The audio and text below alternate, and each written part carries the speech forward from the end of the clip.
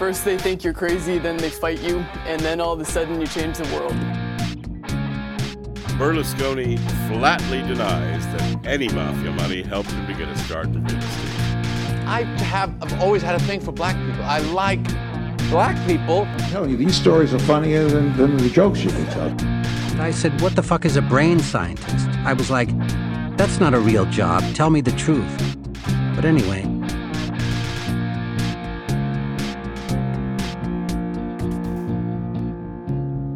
In 3, 2... Hey everyone, welcome to Grub Shakers, the podcast about billionaires. I'm here with my wonderful co-hosts, Andy Palmer. Steve Jeffers. And I'm Yogi Paul. Well, we are not joined by Sean McCarthy today because we sent him to a speech therapist in New Jersey. That's right. Who hooked up electrodes to him, and then every time he says, essentially, he'd get a little zap. Not enough to hurt him permanently, but enough to, enough that he feels it for a while. Well, that's what it's in the brochure, but we let them know, like, turn up the voltage on this. We really, Or misspelling or mispronouncing names and places. Names and words. Yeah. Right. We sent over a list of foreign names for him to read. It's mostly consonants that I threw together. They're Nordic names. Trust me. Some of these are Egyptian. There's no vowels. I'm like, yep, dealer's choice. That's right. Yeah. Listen, you need to learn how to say the names all around the world. We have international listeners, and we need an international palate, Sean. So figure it out. Alas, we are recording today, August 19th, about Naval Ravikant. Yes, we're doing an Indian episode today, ladies and gentlemen. But before we start with the episode, there's some more Epstein news. Steven, you want to tell us what's going on here? Well, actually, the New York Post put out an article that was like kind of calling into question those images of Ghislaine Maxwell. Someone just kind of chanced upon her at In-N-Out. Oh yeah, there was the In-N-Out thing, and then the Daily Mail ran this article that was like, well, this ad for Good Boys in the back, clearly a Photoshop, even though it's a regular bus station ad for the movie Good Boys. I mean, the fact that there's an ad for a movie called The Good Boys behind Ghislaine Maxwell during this whole debacle, I mean, come on. I mean, there's one of one movie that has boys and children in the entirety of it, and it's The Good Boys, and that's the one that's behind her in this photo. What if Good Boys, I mean, it's pretty obvious that it's going to come out and be a huge piece of shit. And I think there's about a 50% chance that maybe 6 months after it comes out, it's reported that it was actually put into production solely as a child molestation vehicle. I mean, there's no reason to make a movie these days except for that. So I don't see why that wouldn't be the reason. This is another Wolf of Wall Street scenario with the dark money to Jolo, but he's sadly not involved in all this. But I think I'd respect the movie more if they did have an Epstein tie-in somehow. If they did have like hey, what's in this room? That's Epstein room, and it's just like chains and whips and stuff. And they're like, well, let's move on. like a nice nod to what's going on. I'm just imagining the director going on like James Corden and being like, one of the great things about this movie is that all the sex scenes, they're real. And everyone's like, those kids are like 12. Is that your Seth Rogen right there? I think he directed it. Oh, he did? I'm pretty sure, yeah. Ooh. That was... So you're hearing Seth Rogen's laugh during these child sex scenes. But yeah, so that photo, they think it could be Photoshopped. What was the... Well, there are other things. Like, there are two drinks. There are 2 drinks and like 2 phones on the table is the thing. I don't know. That's one thing. One of the more creepy articles that came out in the Post is that Epstein got 3 12-year-old French girls as a, quote, birthday gift from his connection in France, who is, I believe he is a Victoria's Secret model scout. Oh, he seems on the up and up. Yeah. And... yeah, it's from the Ghislaine Maxwell, not the Ghislaine Maxwell, the Virginia Roberts documents, where apparently Epstein just bragged to her about how he had the 12-year-old girls flown and how easy it was to get them just by giving their parents money. Ugh. Yeah, sure. Yeah. So sometimes people ask us, why do we think there shouldn't be any billionaires? It's just another little case. I mean, there's about 1,000 little case studies on Jeffrey Epstein. I know this is going to sound fucked up, but I know as a morbidly obese individual, when you order 3 of anything, you're overdoing it, right? Like, I like going to this Mexican place called Tecambi, and they make a quesadilla and a avocado tostada, which is just like a round tortilla chip with avocados and like some onions on it. And I like taking the tostada and putting it in the quesadilla and folding it up because it's like a New York fancy cheesy gordita crunch, if you know what I'm talking about, my Taco Bell fans. But I once ordered 3 of them, and by the end of it, I was like, this is too much. But 3 12-year-old French girls. What? That was the most detailed analogy for pedophilia I've ever heard. But you know what I'm saying, though? Like, I mean, 3 just seems excessive, doesn't it? Oh, yeah. Yeah. And I mean, it's Epstein, so, like, everything is beyond the pale. But I love that Gaffigan album. Another thing that I saw, so there's this documentary of The Family on Netflix that I think actually kind of highlighted the mindset of the rich and powerful behind the Epstein thing. Sure. Like after he sees that there are 3 of them come to his office, he's like, "Oh, I am full." Not today, boys. My birthday celebration went a little too long last night. All full up on French-year-old. Didn't you say that he flew them back after he molested them? Yep. Next day, flew him back Ugh. to France. Didn't even let them have American delicacies like In-N-Out. No comment. Okay, so here's the thing, is I was watching this documentary, The Family, and there was a guy who ended up in one of their kind of youth training houses, and it's this group of quasi-Christian people who have connections to a bunch of the most powerful politicians in Washington, all the way up to Trump, and especially Pence.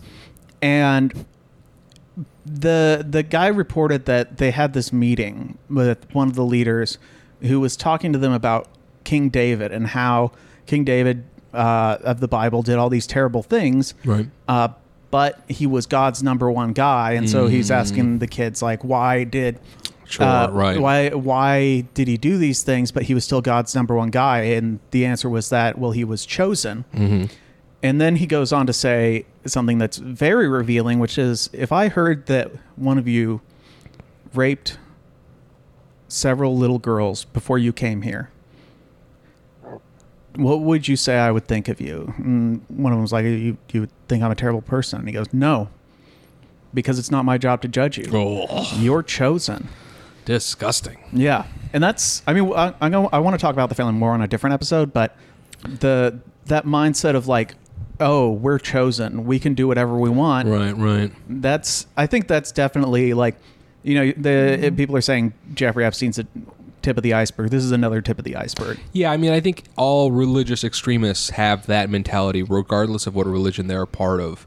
We are chosen by our divine, so we are compelled to violate the rights and fucking lives of anyone that opposes our viewpoints, which is just idiotic. I think that a lot of times when you see people who are atheists, they're very militantly against God, and I completely understand why they would be. But it's like you're against the religion you were born into more than you are. Screwed me out of so many lottery tickets. But alas, this episode's not on The Family or Epstein. Unfortunately, we're talking about Naval Ravikant, the avenging angel, as this Dartmouth alumni magazine calls him. Avengers, assemble. Man, you just put together a VC money laundering scheme. You know, in doing research for this episode, like, Naval Ravikant seems like a moderately intelligent person, but just the level of dick sucking on every podcast he does is just so through the roof, because he speaks eloquently and says things that are pretty obvious if you've read any books, but because of his status, people are like, this guy's the fucking Messiah dog. This guy. Oh, speaks eloquently and is not Indian. white. Yeah. Yeah. right. Well, I mean, and it makes sense. Now, when you say he does podcasts, does that includes our favorite podcast? Joe Rogan, everyone, the podcast of our masses, our Messiah, the Lord, the Mecca, L.A. Did he get blitzed on Rogan? No, he didn't smoke weed. I don't think he drinks or does marijuana. He used to drink in college and was overweight at that time, but we'll get to that in a moment. His story is moderately unusual, but pretty typical for Indian people. He moved to the U.S. from India when he was 9 years old, and when this happens, a lot of times the father of the family moves to the U.S. first to work, and so that then they can get visas for the rest of the family. Wait, real quick. What is he a billionaire from? It's kind of tough to say, but he's a billionaire from investing in Twitter, Uber, and a lot of other companies when they were in their startup phases. So he was like a angel investor type. Yes, and he got to that position by one of his companies folding and then him having a lawsuit. But we'll get to all that in a moment. So, he and his brother, so it's Naval Ravikant and his brother Kamal Ravikant. And Kamal we'll talk about later, but that dude's a fucking chode. He's such a fucking idiot. Anyway. Is he just a lowly millionaire? I think he is just a millionaire, but he has the same job description as Naval. He's like, I'm a venture I really want you to watch. He invested in Friendster. His brother Jeff Navikant. he tried to get he tried to get in on the monopoly on taxi medallions while his brother was investing in Uber. Yeah, that is not too far off. I don't know. There's a little information about his brother's investment history because he's not a billionaire. Right. Just for our listeners, Naval's net worth is $2.2 billion. So he moves to New York from India when he's 9 years old, and his father abandons the family a few years before this, actually. So they get to the U.S., but his dad goes, I'm out. And then it was something that happens and is very unfortunate, but a reality of the situation when you're forced to leave your family for more than half a decade and you are working in a new country. He was forced to leave his family? Well, let me rephrase that. This is something that has happened in Indian families where a dad moves to another country to make money for the family, and then when the family comes, the person they are is no longer who they were when they left, so they choose to abandon their family. It's not something that is good or that I'm proud of, but it's something that it does happen a lot, and oftentimes if you... It's something that you're not proud of? I mean... Do you have a family that you abandoned? Several, Indy. I've known you for like 11 years all now. around the country and the world. I don't know where you hit families. You got this Marco Rubio thing going. I had no idea. Well, Yogi, why are your eyes glowing red? No, I've just noticed it happening, and like if you there's a handful of half white, half Indian comics, and they have stories where like their dad abandoned their families, and then they do Indian accents on stage, and white people are like, "This guy's great." It's very frustrating.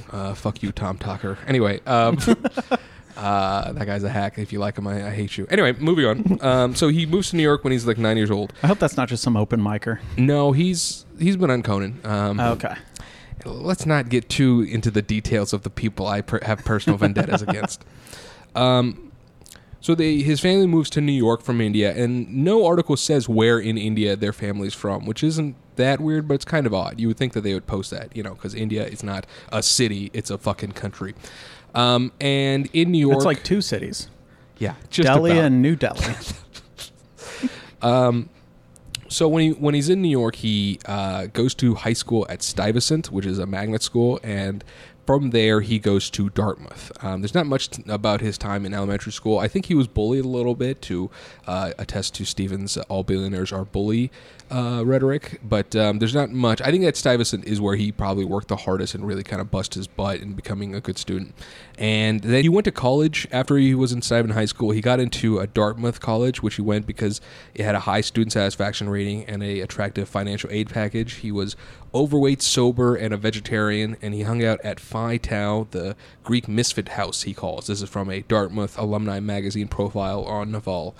And he loved being at college, but he didn't really care for like leaving the campus until after graduation, so he just stayed there for the whole 4 years, whereas some people would leave after sophomore year, live off campus and stuff. Oh, so the frats were on campus, essentially. I believe so, yeah. So interesting about frats, something I didn't realize until I graduated, Mm-hmm.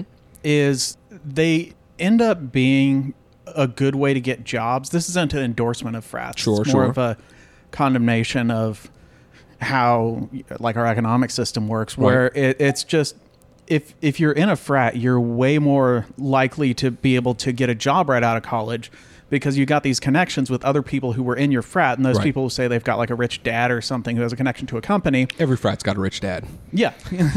There's a lot of frats out there. Only the elite frats really, I think, have that useful connection. Well, no, Yes. I'll tell you though, my first full-time job out of college was I got it because actually Yogi got me connected to a cool comic, Yola Lu, and she recommended me for the job, and I got in. But one thing that was interesting is that most of the other people I worked with there got the job because their former frat brothers or sorority sisters had also gotten that job Right, and right. also got the recommendation to come in.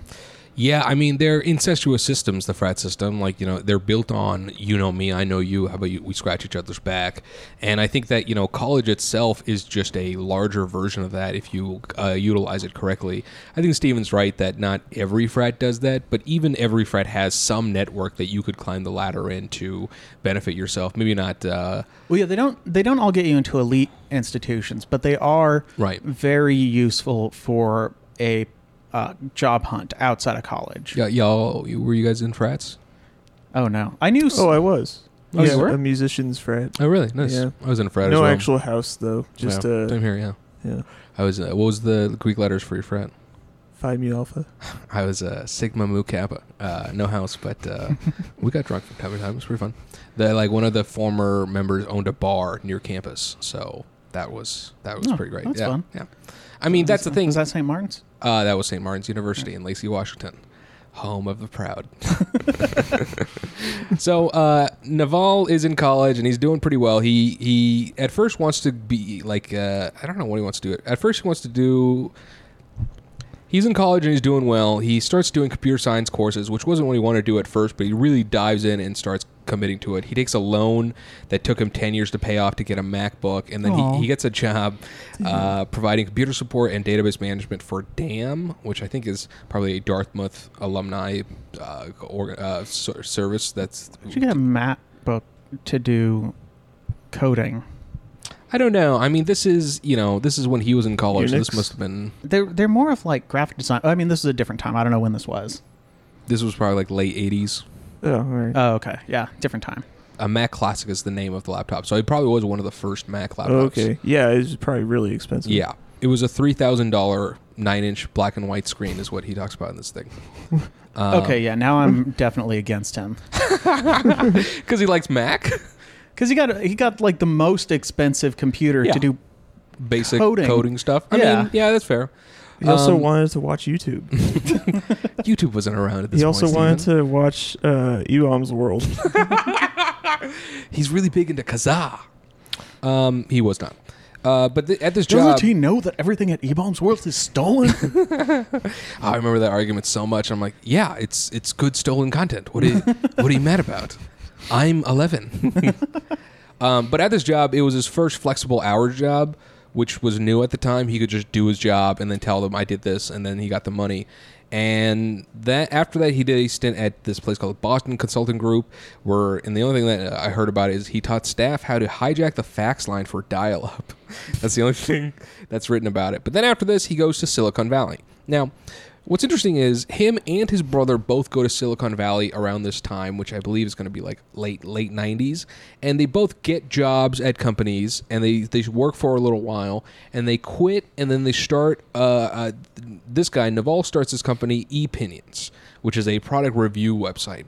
And at the time, it was like the #1 product review website. This is going to be your early 2000s, and essentially from this first venture, I think Naval and maybe his brother Kamal start meeting all the people that they will utilize for the next 20 years of their careers. It's so shameful that he became a billionaire from a bad pun.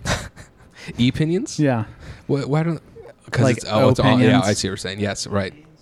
So he starts his website called ePinions and with a couple of other people. But what happens is that him and a few of the other co-founders and the employees kind of realize the company's going under, so they might as well like get rid of their shares.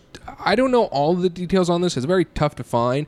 But basically, his friend, who will remain nameless because I forgot it right now, was talking with Google about selling the company to them. And eventually they would sell to Shopping.com, which eventually would also be bought by eBay.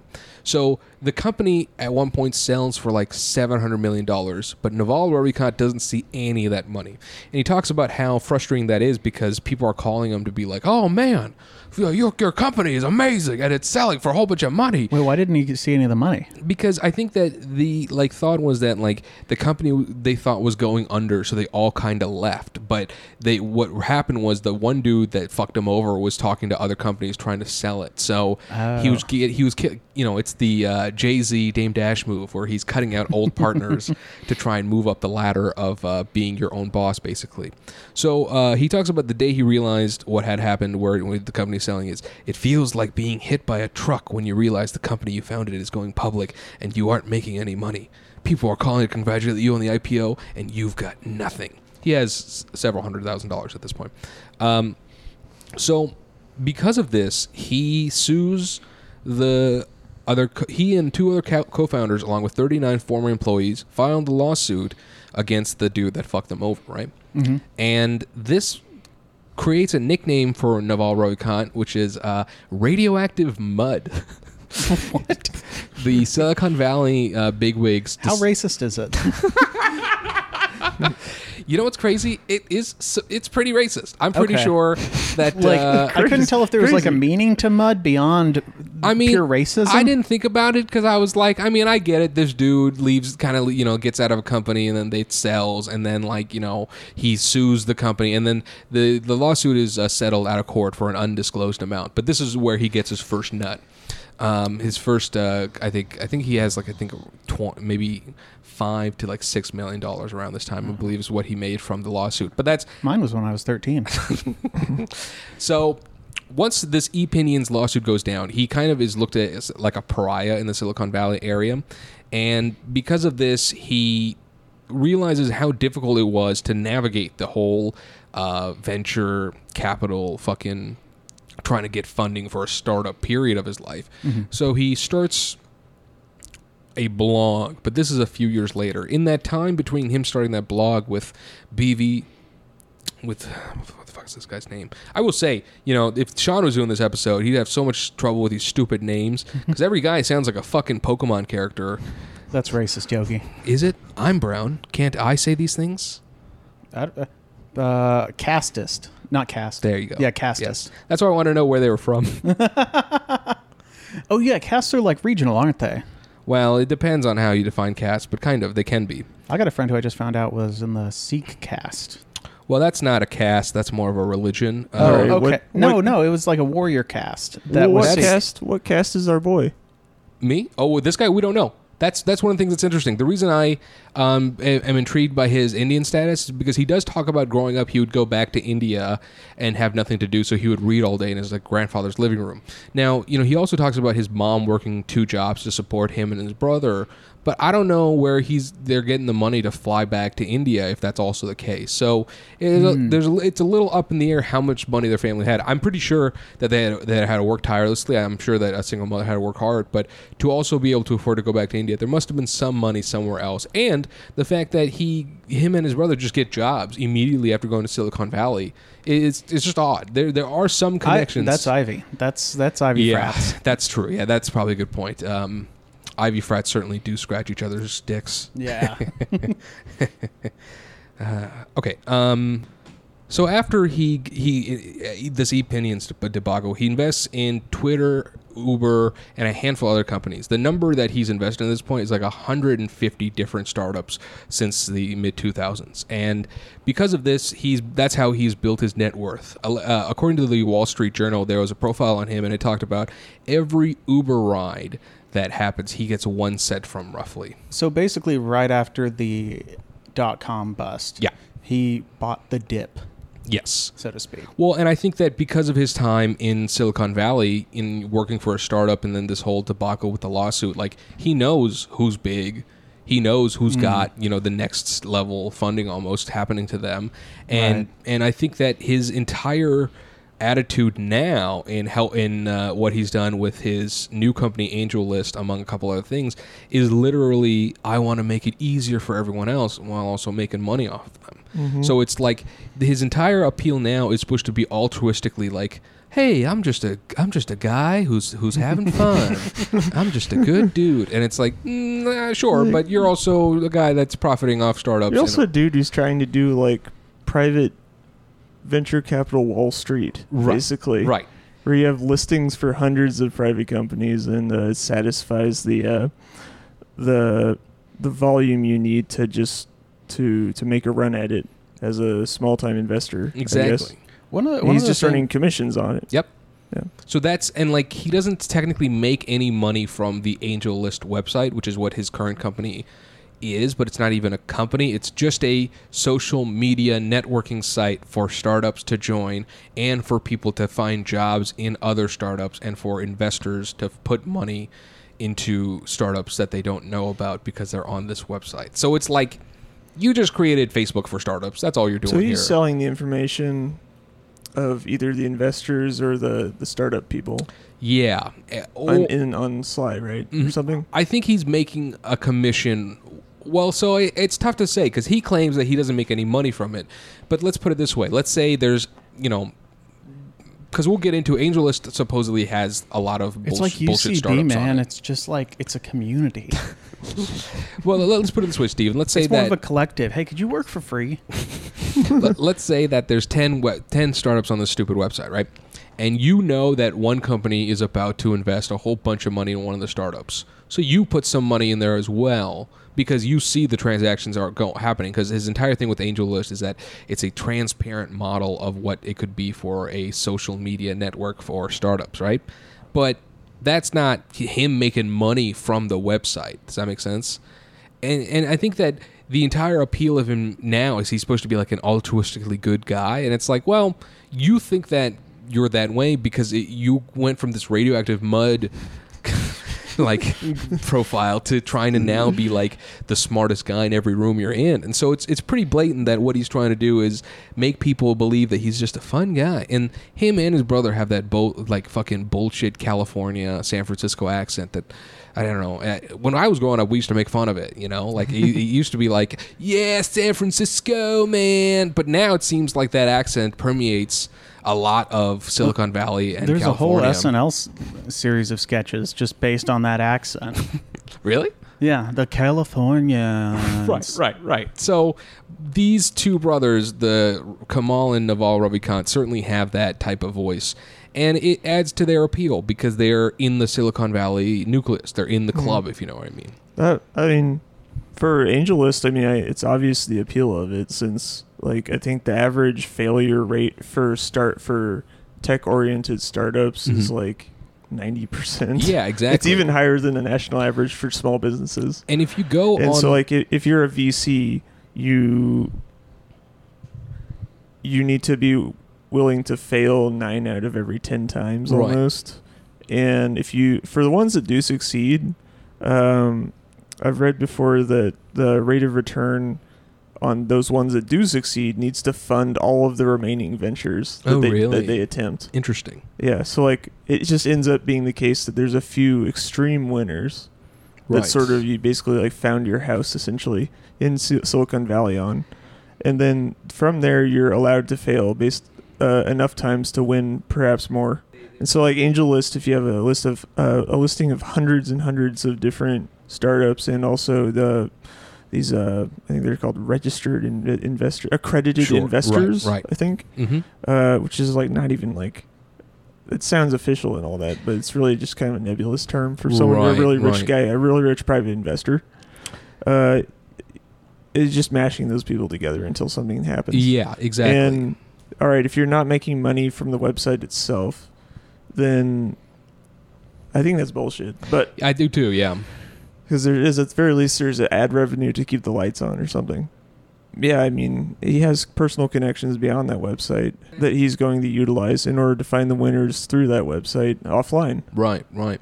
In this Mercury News profile on him from 2013, he says that on AngelList we get 100 new companies created a day, and between 10 to 20 million are invested every month. And I think this is like the heyday of AngelList, because if you look at some of the like AngelList reviews online, like not Glassdoor, but there's a handful of other things, they basically are like 80% of these startups are bullshit.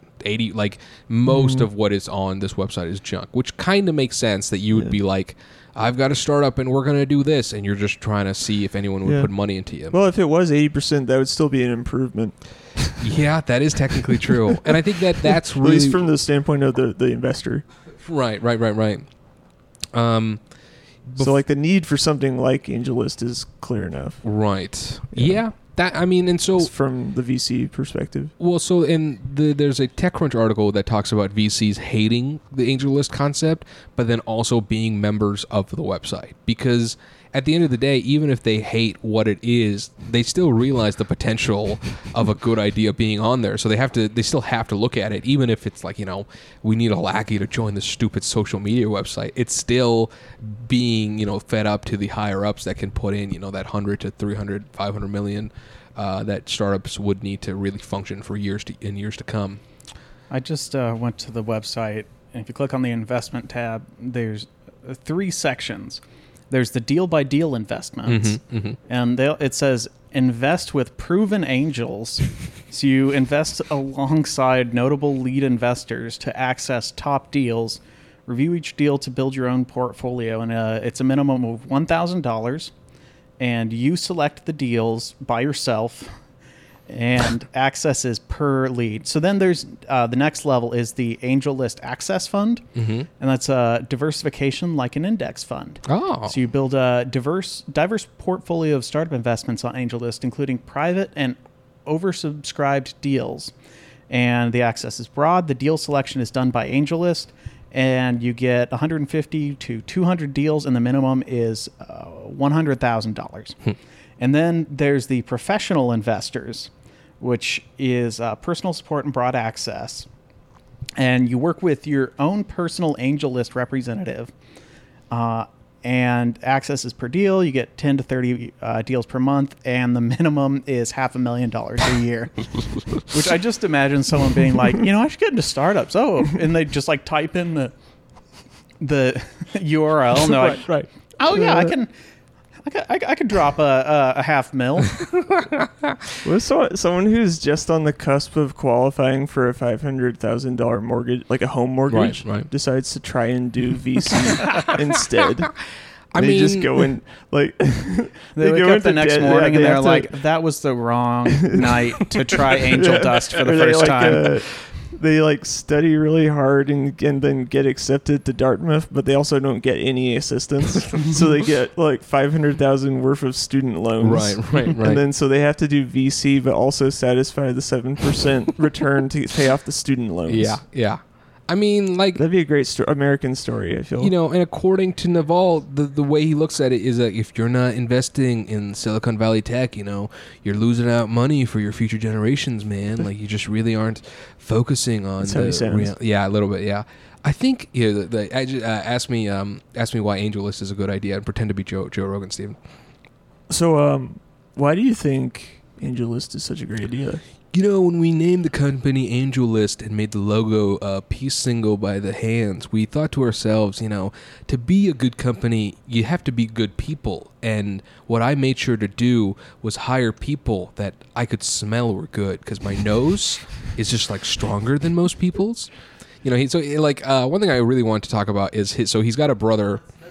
Would you mind looking up, Andy, Kamal Ravikant on YouTube? I want to play him talking about his vacation so you guys can see how much of a fucking raging chode this dude is. All right, so this is a video that his brother took, who I'm going to discuss after we play a little bit, of him being in Tikal on vacation, and he's talking about the fireflies that occur in the grass at night.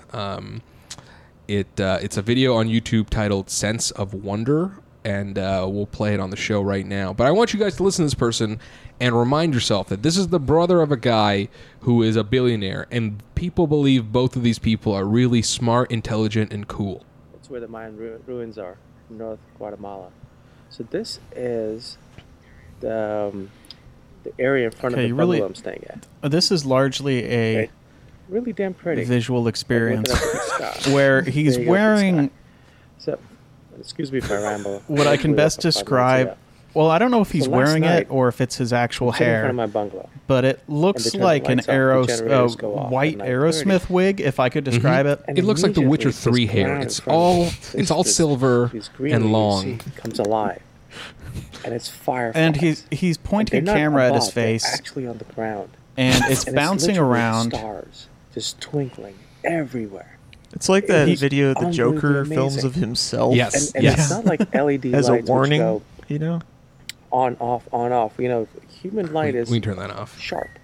It was beautiful. He mentions Mayan ruins. There are no visible Mayan ruins in this video. So this is his brother, and he's got an interesting story because he similarly had a company go under, but instead of suing and the whole thing that went down, he talks about he was really sick, and he never discusses what the sickness was, but he does self-claim that depression was a vacation compared to what I was dealing with, which is just such utter fucking bullshit. He said depression was a vacation? Right. That's how bad his sickness was, right? And so one day, Andy, you know what he decided to do? He decided to get up, and he decided to write down, "I love myself," over and over and over again. And he really started to heal, and in a few weeks, he wasn't sick anymore. So he decided to write a book, and this book is called Love Yourself Like Your Life Depends on It, because that's the self-help bullshit that the Ravikant brothers are peddling in Silicon Valley. And this book became... Did he even try lithium? This book apparently is 68 pages long, and, it's probably a relatively okay self-help book. I think the worst thing about them is they're usually too long. So 68 pages seems like a decent midpoint to be like, I think I'm done here. But, he talks about I wrote this book, and then now, everything just started becoming better. And I want you all to know this, that Osho and Jiddu Siddharth are these two Indian philosophers who talk about destroying the establishment and following more spiritual paths. And Naval, the person we're profiling here, reads a whole bunch, and he talks about how those two people were influences for him. And everything these two people are saying are just regurgitating those people that they've read in the past. And the reason it's dangerous is because, like our Ramdev Baba episode, these are modern day gurus that are stealing your integrity and your ideas and presenting them as if they're just fun, nice guys. They're just a couple of California bros, Listen, I'm hanging out on one of the websites of his brother Kamal Ravikant. He talks about I was in the army at one point. I did this. I was the only non-black, non-female in a black female writers group. He talks about how he's proud in the army. No. This is just him building up his reputation on this website of why he's fucking a righteous cool dude. Black women tolerated me in this writers group, so I think you guys should totally think I'm cool. I thought he was trying to pitch an army writers room. We decided to punch up the Iraq War. No, the army thing's interesting. What about a Sunni awakening? I mean, the army thing is interesting because it's literally written nowhere. But then he does a podcast interview type thing with a guy that is former Marine, and he mentions that he was in the army at one point. And listen, audience, I don't know how to express this without seeming like a shitty person. There was a Marine in the army? Never. No. He was just saying that I was in the army as well, to a Marine, basically. This is the thing that these fuckers do, Andy. They if they were on this, they were near us, they'd be like, oh wow, podcasting. I really love podcasting as well. They have this fucking incestuous brain that makes them think that if I just relate to the person I'm next to, everyone in the room will like me a little bit more. Oh yeah, that's a totally American thing. Mm-hmm. You realize where it's you talk to someone like they're a good friend. Yep. And you're interested in everything they're saying. It's completely superficial But people on YouTube are eating this fucking shit up, man. I mean, like, you look at the comments for both of these people, and people are like, "This is the smartest person on the planet." I mean, it's if you're planning to manipulate people, it's a great manipulation tool. Exactly. And the 5 things that Naval talks about are important, and it's so fucking funny because they're so stupidly basic. But it's literally like, you got to learn how to write, you got to learn how to do math, you got to learn how to code. You got to learn how to persuade people, and you got to learn how to just chill out. Like, that's literally his advice. And it's like, okay, you know, learning to chill out, learning meditation, reading books by people that are more smart than you are and can say sentences correctly, that's a perfectly fine thing. But to champion these people as if they're some fucking, you know, godsend to humanity is just fucking sick. I mean, you know, I don't think we've done an episode on Uber yet, but I think it's the secret's out. They're a fucking terrible company to employees and the world itself. Wait, what? Yeah, Andy. This German naming company is actually bad for society. That's my beef with the fact that they did you see that their stocks are crashing? Oh, really? Yeah, they're losing like some crazy amount of money. It's over $1 billion in the last quarter. Yeah, they lose money every ride. Oh yeah, pretty much every ride. Well, now it's like, I think it's coming to a head. You know, with the oncoming recession, the bottom's starting to fall out from under Uber. It's not going to be as exciting as the bottom falling out from under GE, but right. Which is, can I just say, because this segue into Uber after this. Yeah, the GE thing is delightful because I 100% trust the guy who's going on all the financial things, talking about how GE is a big fraud, just based purely on how autistic he is. They're like, what? So what makes you think? Why did you decide to look into GE? Well, they came to Boston. I don't want a company like that to come to Boston. They're disrespecting Boston, so I want to take them down. So I looked into their financials, and they're doing bad things to Boston. He's a forensic accountant. You have to be like that way. You have to be that. Yeah. That persuasion. Sure. In order to do this work. One last thing I want to mention about Kamal real quick, the brother who wrote that book.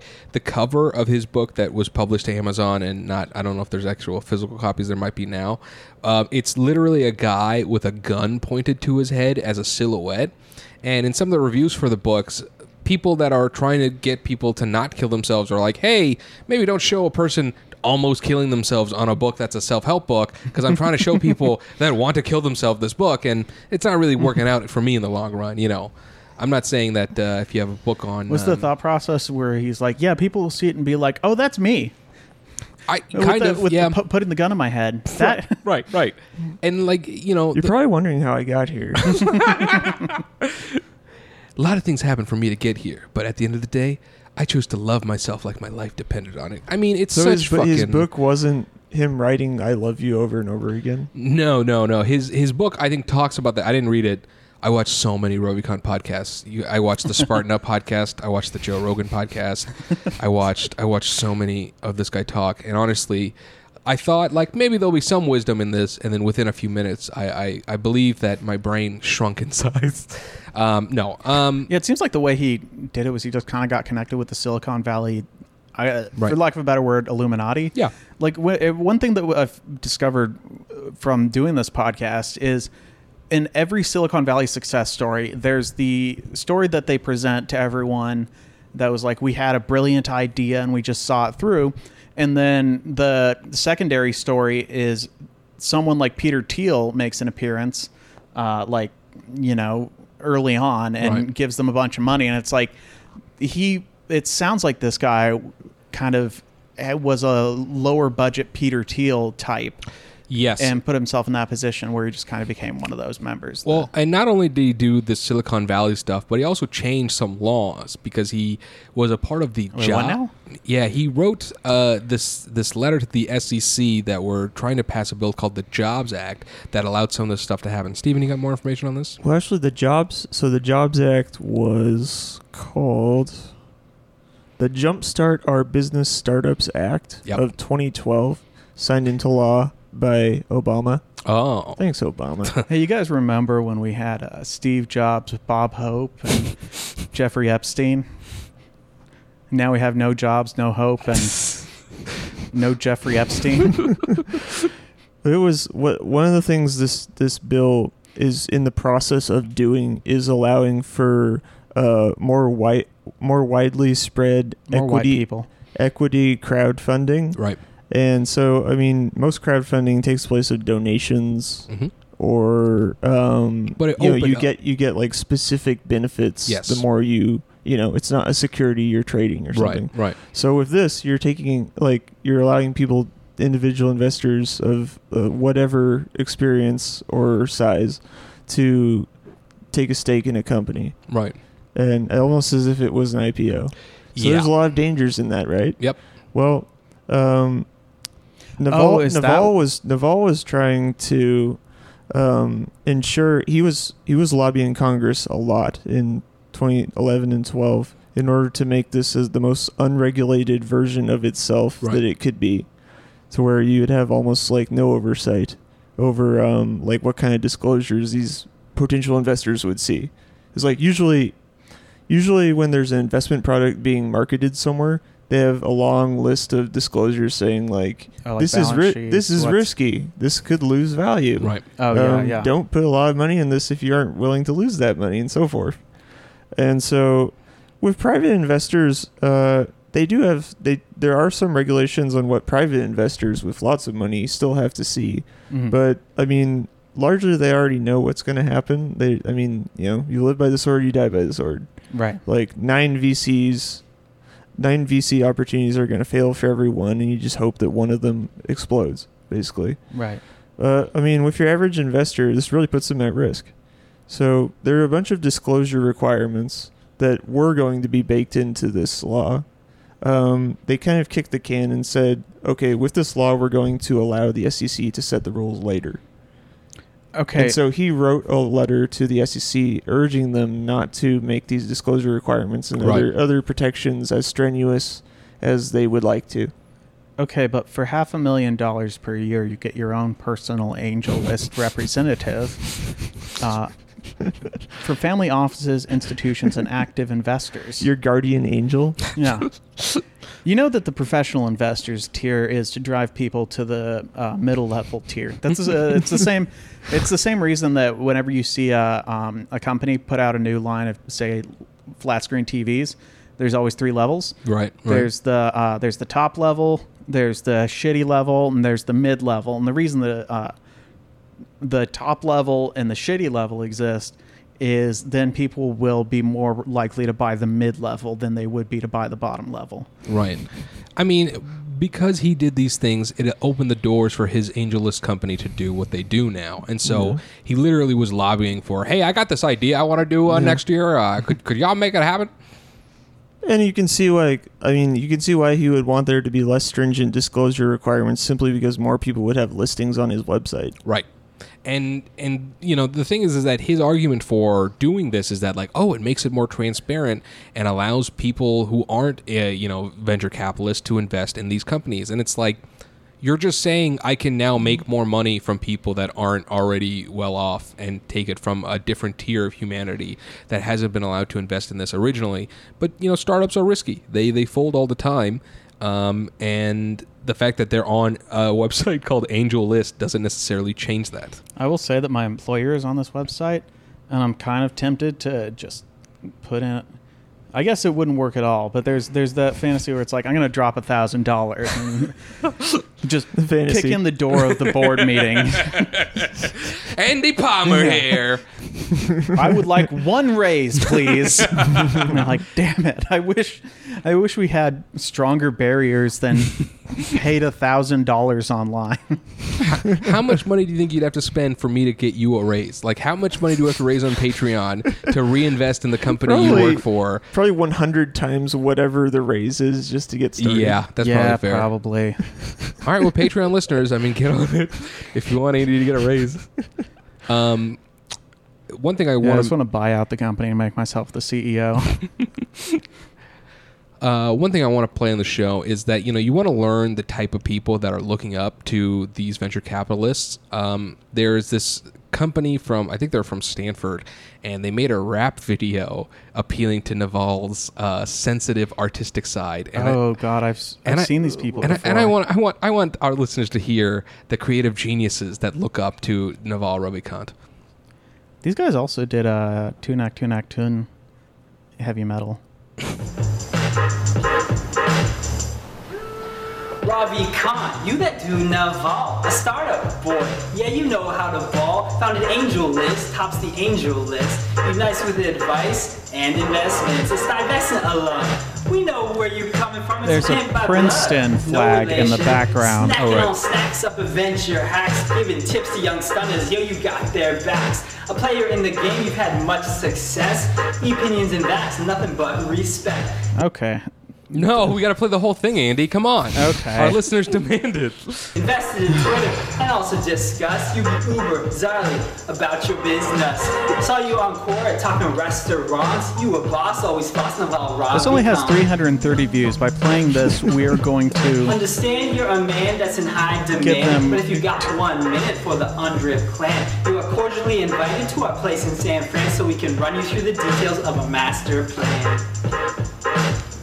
Right next to the guy rapping, there's a guy with headphones. Just being a hype man. Yeah, being a hype man. Not a good hype man, by the way. Literally dancing as if he's been paid from the street. Oh, this is from 2011. They kept this up for way too long. Oh, yeah. 330 views in 8 years. But these aren't the guys that did Tunak. No. I think these are a much smaller outfit than they those just guys. have a similar looking apartment. There's one more drop on Joe Rogan about him talking about income inequality. By all means, be a socialist. With my aunts, with my brother, with my cousins, with my uncles, with my mom, with my family. I'm a socialist. That's the right way to live a loving, happy, integrated life. Yes. But when you're dealing with strangers, I mean, you want to be a real socialist? Great. Open all your doors and windows tomorrow. Please, everybody, come take what you want. See how that works out. Yeah. This idea of income inequality, that always strikes me as it's a deceptive term, income inequality. Well, let's flip it around. It comes from outcome inequality. Yes. And the outcome inequality is there because you made different choices. Now, again, going back, This is the fucking chameleon that Naval Ravikant is. He'll literally say, with my family, I'm a socialist, but I mean, I can't be that with strangers. It's like... Well, I love how he's like, open up your doors and windows and see how that works out. And it's like, it's going to work out a lot better for me when you're opening up your doors and windows. But like notorious socialist policy, always advocated no personal safety or security at all. Yep. I mean, like that whole outcome inequality thing. It's like, okay, that was some grade A bullshit. Right. Like I get how conceptually that you think that works, but that's not taking account into reality. Like there's this thing called... that doesn't even work conceptually. It's just wordplay. Right. But he's trying to... I mean, what he's trying to say, I think, is that, you know, it's just a creative way of saying that poor people are lazy. Yeah, exactly. And so this is the reason why these people are so dangerous. Because like the spiritual gurus from India that are, fucking over millions of people there, these people do this thing where it's like, wow, what a like smart, like intelligent person. It's like they're just peddling bullshit. They're snake oil salesmen. They're literally telling you that you're too dumb and not motivated enough to make your life better, when the reality is that people like this person have fucked us. And they are smiling about it because why not? Oh, he married a woman named Crystal Cho in like 2013. She has like zero online imprint. She's got a Twitter account, Miss... like in the first few letters of Naval's last name, but there's not much else I could find about her. But like even their Twitter accounts are just riddled with fucking like, you know, like just inspirational quotes, and like, you know, it's this whole Instagram fucking generation where if something looks and sounds like it could be smart and pretty, it probably is. And it's like, no, you're just not looking at the true source. You're fucking drinking water with piss in it, and you're thinking, this is pretty good because I've never had water before. Like, that's literally how I feel about this guy. I'm going to say he is a total Kshatriyas. What? I don't know. I'm trying to guess his caste. All right. Let's play Guess the Cast. Steven, what do you think he is? I think he's probably Brahmin. There's no way he would have had enough money to fly back to India at that age. whatever the third highest one was. Like Warrior Cast? Warrior? Yeah. I would have thought Warrior. I don't. Or maybe he's a vicious. Aren't there statistics about which former cast is most likely to immigrate to the U.S. in like different times of? There could, I bet those statistics exist. I mean, here's the thing. The fact that we don't know what part of India this guy's from and the amount of information we do know, it's being hidden for some reason. Like, there's no reason for the amount of information that's out about the Ravikant brothers for there not to be more information on their mom. Do you think he killed Gandhi? I think he killed Ben Kingsley's career. I mean, listen, we have a generation of people that have no sense of community, and they're looking towards online media to satiate their fucking need for feeling like they belong. And people like this Ravikant guy is a perfect example of a guy that's like, look at me, I worked hard and made it. And in some ways, he definitely worked hard, but in a lot of ways, it's like, yeah, but this rhetoric that you're peddling is not how you became who you are. You got to where you are by being in the right place at the right time, but that doesn't mean that your outcome inequality was somehow better than someone else's. And the fact that your brother wrote such a shitty book and you champion it makes me so mad. Like, rightfully as brothers, you should call out bullshit like that, and that dude sucks. I watched him speak 20 minutes, and oh man, it's so much fucking... Man, that guy, Kamal Ravikant, count the times he says that the person he's standing next to is so humble. Every fucking interview, oh man, they're being really humble. They really are really cool. And you see the other person kind of blush. And man, it's just it's his weird brother. He didn't accomplish anything. Yeah, well, yeah. There's like one article that says his brother stood by him during that lawsuit period, but physically. Yeah, right.